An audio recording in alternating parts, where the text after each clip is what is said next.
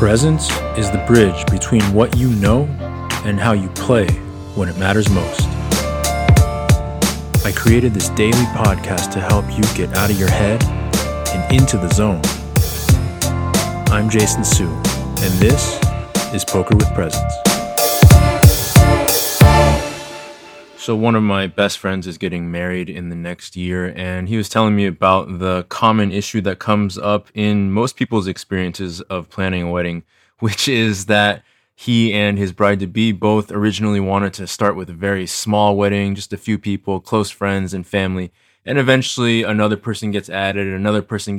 and then somebody wants to invite this person, and all of a sudden now you've got a 150 person wedding going on with lots of people who you don't really even know that well and who, when you started, weren't even on your mind at all in terms of who you wanted to invite. And so the thing about this process is that it snowballs. You don't start out expecting to invite all of these people who you barely know to your wedding, but one thing leads to another, and then all of a sudden it starts to look reasonable to have this person come because that person's coming and because this person really wants that person to come, and so on and so on. And so it becomes a really stressful experience overall when you really just wanted it to be a nice celebration of what you've got going on in your life. And as a married guy myself, I can certainly relate to the experience of wanting to share that experience of your love and your happiness with people who you care about without leaving anybody out who would really like to be there. So that's something that certainly every person who's getting married ends up navigating at some point. And I also think it has a lot of implications to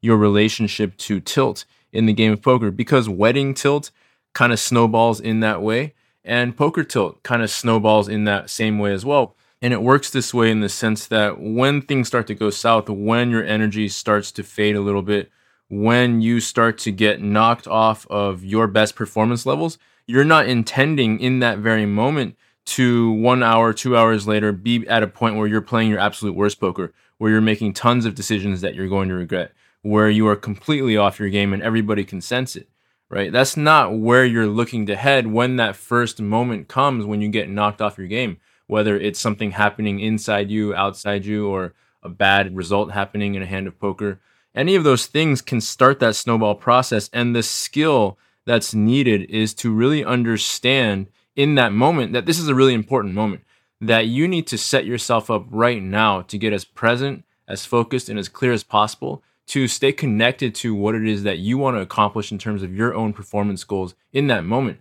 Because if you don't, it can easily snowball and turn into something much bigger down the road. So the more present you get, the more focused and connected you get in any given moment, the more you're going to be able to recognize when a big moment occurs. And you can say to yourself, okay, right now, this is one of those moments where if I don't really lock in and give myself a little bit extra juice, a little bit more presence and connection, this is a spot where in the past I have snowballed and spiraled out of control many times and has led to a lot of money lost that didn't need to be lost. So when you gain that skill, now you're able to take yourself out of that trance, bring yourself back into connection, and save yourself from going down that hole of losing whatever it is that you always lose every single time you make this happen. So that's one of two things that presence can really do for you in regards to this topic. And the other is that even if you miss that moment and you miss that gateway opportunity to kind of hold things off in that moment to get focused and present and connected again,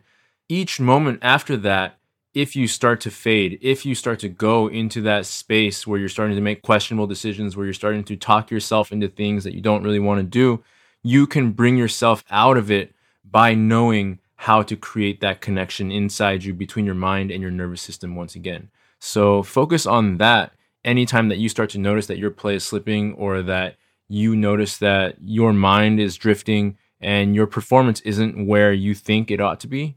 Take that as a sign that in that moment you can bring yourself back right here, right now, and do something that's going to prevent you from doing that big blow up, that big mistake, the one that you're really going to regret later. So no matter where you are, there's always an opportunity to bring yourself back right here, right now. And the more skilled you get at that at the poker table, the more skilled you're going to be able to do that in all parts of life, whether it's planning a wedding, whether it's having big conversations with partners, whether it is starting a business, whatever it is that you want to do in your life. The more that you can recognize those key moments where things can shift in one direction or another, the more that you're going to be able to do what needs to be done in those moments when it really matters most.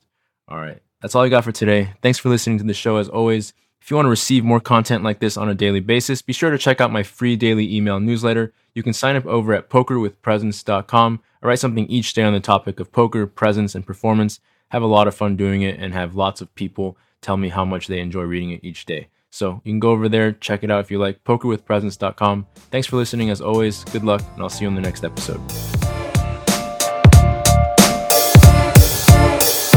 PokerWithPresence.com